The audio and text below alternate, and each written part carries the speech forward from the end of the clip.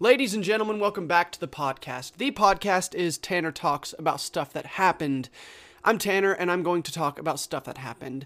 This podcast was created with the intention of giving a crash course in all these crazy historical events that have happened in the past and seeing how they all tie together to create the world that we see today, so we can understand how things work, how politics work, geopolitical nonsense, all that crazy stuff, because once you have an understanding of all of that, things start to fall into place and make a little bit more sense. I think it's important to understand the world that we live in. That's why I created this podcast. This podcast is not intended to be an extremely descriptive or elaborate representation of anything that I cover. It's only meant to give you a basic understanding of the events that took place so you can have a springboard for whatever topics you feel like you want to do more research in. Today, the episode is going to be a little bit different. As you remember from last week, I launched the new format that I'm going to be doing the podcast in. And in that format, I do 4 episodes cycling through each other. I do an episode on music and culture. I do an episode on economics. I do an episode on ancient history and an episode on war. And then I cycle through again, occasionally throwing in a special topics episode. Last week, we did the Live Aid concert. And this week, we are focusing on capitalism versus communism. We are going to get into the nitty-gritty today because this is a messy topic in the United States. Highly debated. Economics are something that a lot of people are very upset about in the country currently. And unfortunately, I think there is a lot of misunderstanding on both sides of the aisle about how these economic systems work, the benefits and detriments of each, and what each of these words actually means. All right. So economic systems are a pretty hot topic in the United States today because they extend into all facets of daily life. I mean, whether we're talking about taxes or healthcare, job opportunity, housing costs, anything else for that matter, the country's economic systems are fiercely debated on the political stage today. We're going to be getting into a lot today. Unfortunately, we're not really going to be taking the time travel machine back in time because we're going to be jumping back and forth all over the place. But you're going to have to pay close attention because we have a lot of ground to cover in a very short amount of time. All right, let's get into it. Back in 2016, Bernie Sanders campaigned for the Democratic Party under the flag of universal health care for all and government subsidies being used to make college affordable or even free to all university students in the nation. This was a radical idea to many conservative Americans, and ultimately, these radical ideas eventually lost Sanders the primary election to Hillary Clinton, who eventually lost the election to Donald Trump. Bernie Sanders ran again in 2019, but again he fell behind in voting and eventually conceded to Joe Biden as the Democratic nominee, but rumors have persisted that he may yet run as an independent candidate. Time will tell. The 2020 election will definitely be interesting. But that's not what we're talking about today. I tell that story because Bernie Sanders ignited a fire among many young American voters, asking questions like, why doesn't the United States hold many of the social programs that other nations carry? Why is our healthcare so expensive? Why is our college unaffordable?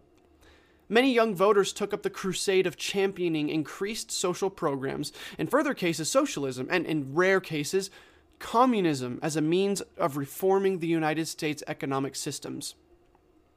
All right, before I continue, I'm going to be crystal clear about something. In researching for this podcast episode, I did so with absolutely no bias. In delivering this podcast, I will not hold any bias. The purpose of this podcast is to present pure, untainted information, which I will do.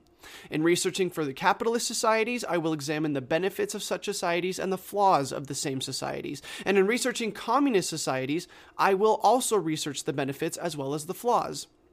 If you feel passionately about this subject and will be upset by hearing that something you disagree with may have benefits, I would suggest you listen to one of my other episodes that does not contain topics as currently politically charged as these. Okay, now that the fun's over, let's move on. First, we have to acknowledge that social programs, socialism, and communism are 3 separate things. Social programs are programs funded by the government deemed necessary for the survival and enhancement of society. In the United States, among these social programs are, this is quite a list, public transportation, interstate highways, public libraries, Social Security, Medicaid, community health centers, food stamps, school breakfast and lunch programs, Section 8 housing, public housing, low-income energy assistance, homeless assistance grants, Pell Grants, migrant education grants, the Job Corps, the Title III Aging Americans Act, family planning, independent living grants, the Economic Development Administration, the Farmers Market Nutrition Program, the Healthy Start Initiative. The list goes on and on and on and on. These are all organizations, programs, or initiatives formed by the United States government and funded by taxpayers for the sole purpose of benefiting the lives of community members. While social programs are a collection of institutions created by more capitalist government, socialism differs in that it is an entirely different economic system than capitalism, though it can still possess some capitalist characteristics. Under a purely socialist state, the means of production and distribution will be given to the community as a whole, and all government institutions will be made entirely accessible to all members of the community, paid for by hefty taxes on the populace. Are you following me? Under a socialist state, the people will be governed by a democratically elected group of leaders. That's important to remember. Under socialism, the elections are always democratic. This group of leaders is meant to be flexible, and change and reform are encouraged among the people, brought about by democratic means. Private property exists under a socialist state, and under modern socialist ideals, individual innovation and work ethic can be rewarded, as a free market economy can still exist in the limited capacity under a socialist state. All right, so that's socialism. That is a socialist state. Next, communism differs in several key areas. First, in a communist state, democracy is no longer a factor. According to Karl Marx, the author of the Communist Manifesto, written and published in 1848, which I have read, to achieve a true communist state, the existing government, along with the middle and upper classes, must be overthrown by the working class, and a totalitarian government must be instituted in its place. If you don't really know what a totalitarian government is, under a totalitarian government, there is no private property, no private housing, and very limited freedom of movement. However, under a truly communist state, all class distinction is eliminated, money no longer exists, and all basic necessities of life, such as food and medical care, are distributed to the people by means of a strong central government. Communism is defined by an ideal communal lifestyle. In a commune, a group of people with a common goal live separate from the rest of society and share all possessions and responsibilities equally. Everybody works, everybody eats. That's what a commune is, and that's what communism is modeled after. So now what I now briefly want to address is to clear up any misunderstanding concerning a former presidential candidate that I have already addressed. I've heard people refer to Bernie Sanders as a communist, and more specifically they call him a commie, in a derogatory version of the former word. This happens very frequently in conservative circles. From my research, Bernie Sanders does not fall into the definition of a communist. I mean, as far as I know, he's not planning any governmental overthrow, and I can see that he's a fan of private property and private commerce. To call him a communist is misleading. I mean, in fact, a candidate closer to a true socialist would have been the business owner Andrew Yang, who dropped out fairly early during the Democratic primaries in 2020. Now that that's cleared up.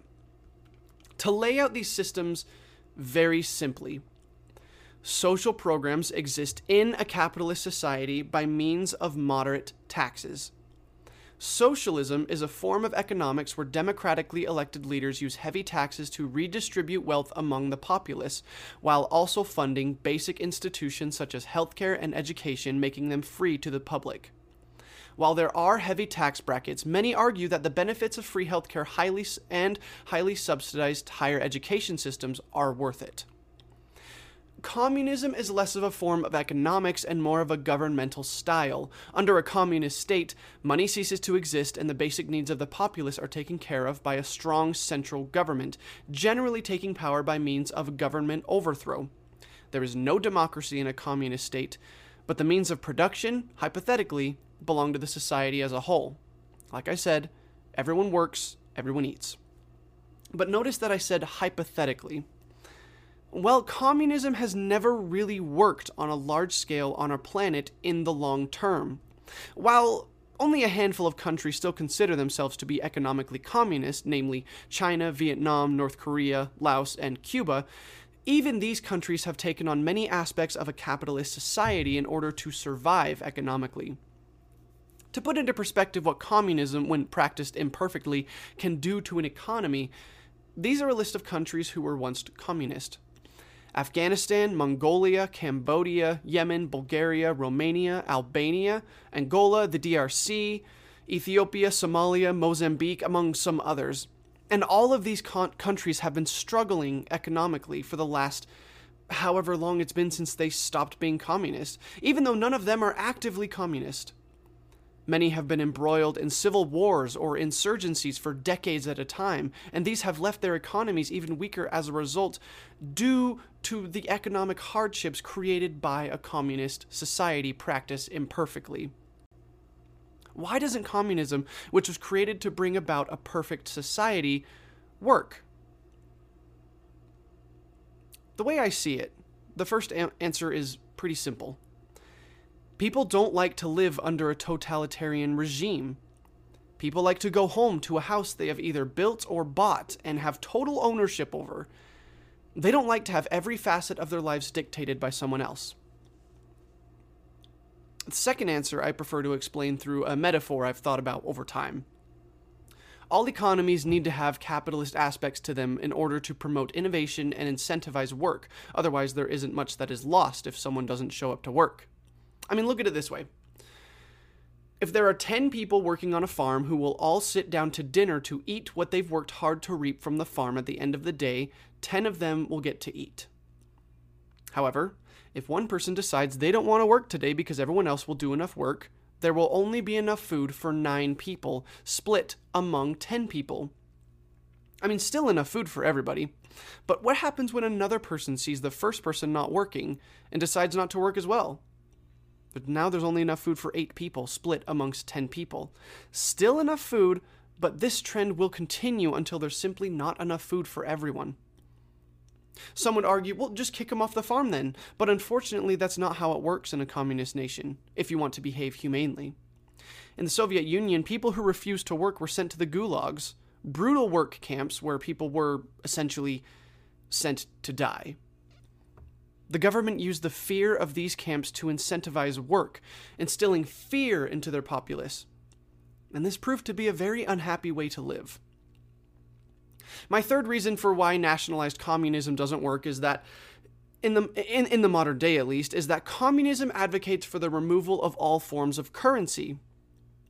If one nation removed their forms of currency, it would be nearly impossible for them to trade with any other country around the world, basically sterilizing their growth.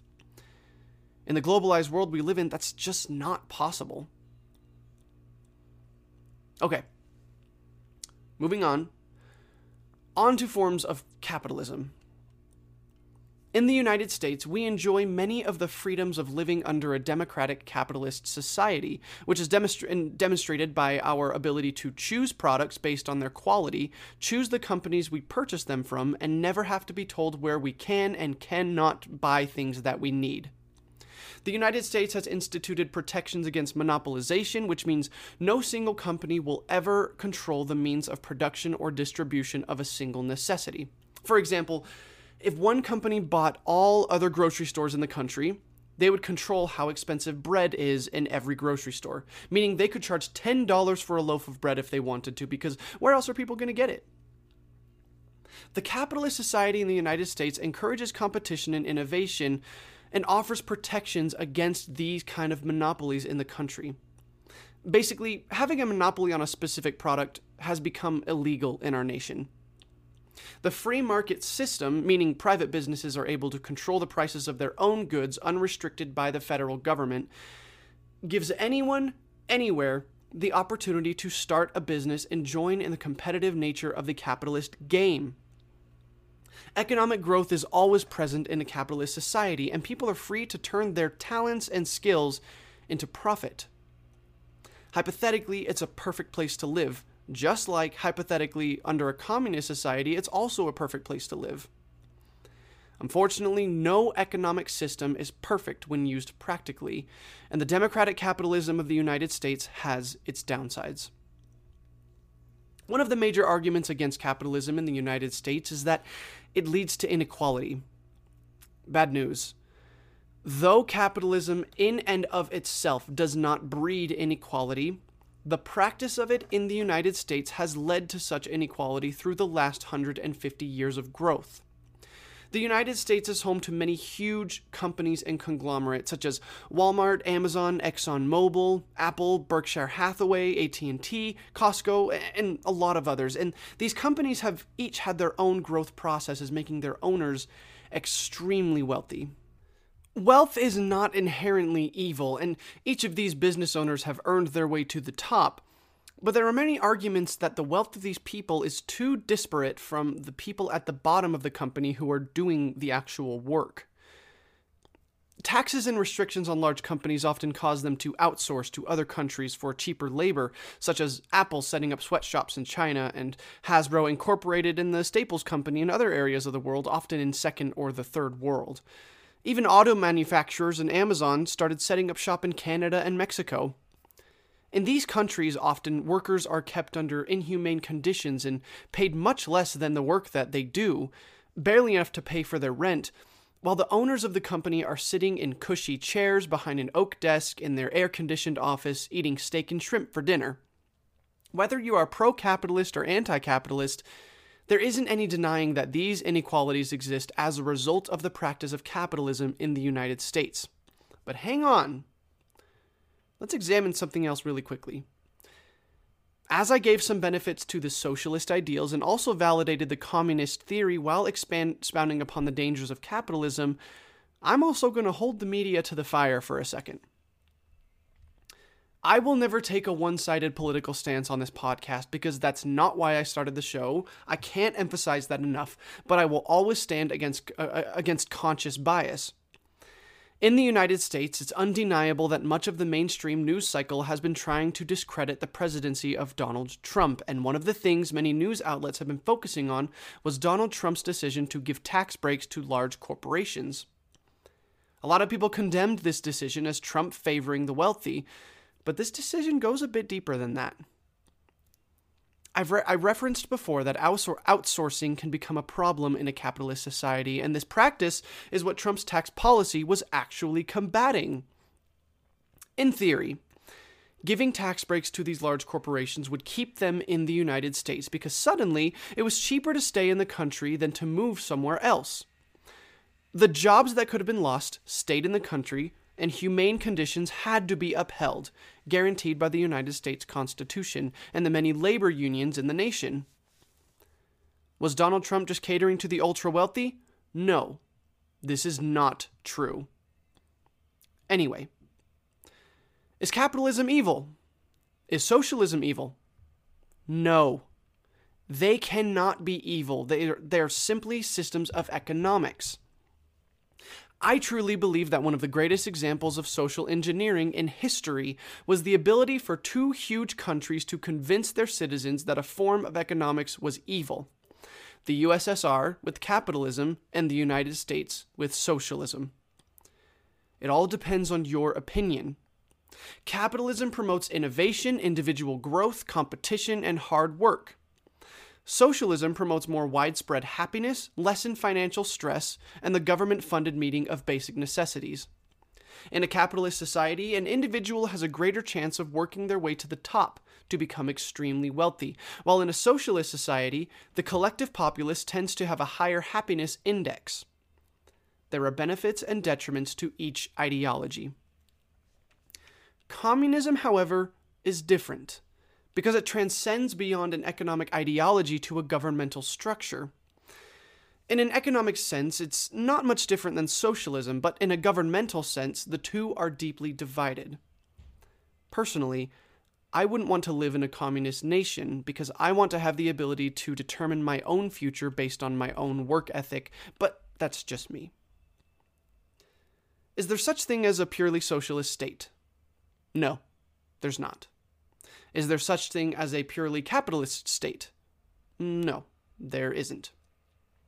Any country that has lasted more than 200 years has a blend of the two as a way to moderate their economic growth and provide a safety net for their citizens. That's just the way it works, the way it has always worked, and the way I see it, the way that it's going to continue to work. All right, that is it for this week's podcast. Thank you for joining me. This was a complicated podcast because I felt like there was so much to cover, and I realized about halfway through researching for this podcast that I was a little bit in over my head. That will happen occasionally. It's happened in the past, but I did my best to try to get as much information packed into this one episode as I could. I hope you could follow along. There was a lot of information that I really just fire-hosed you with.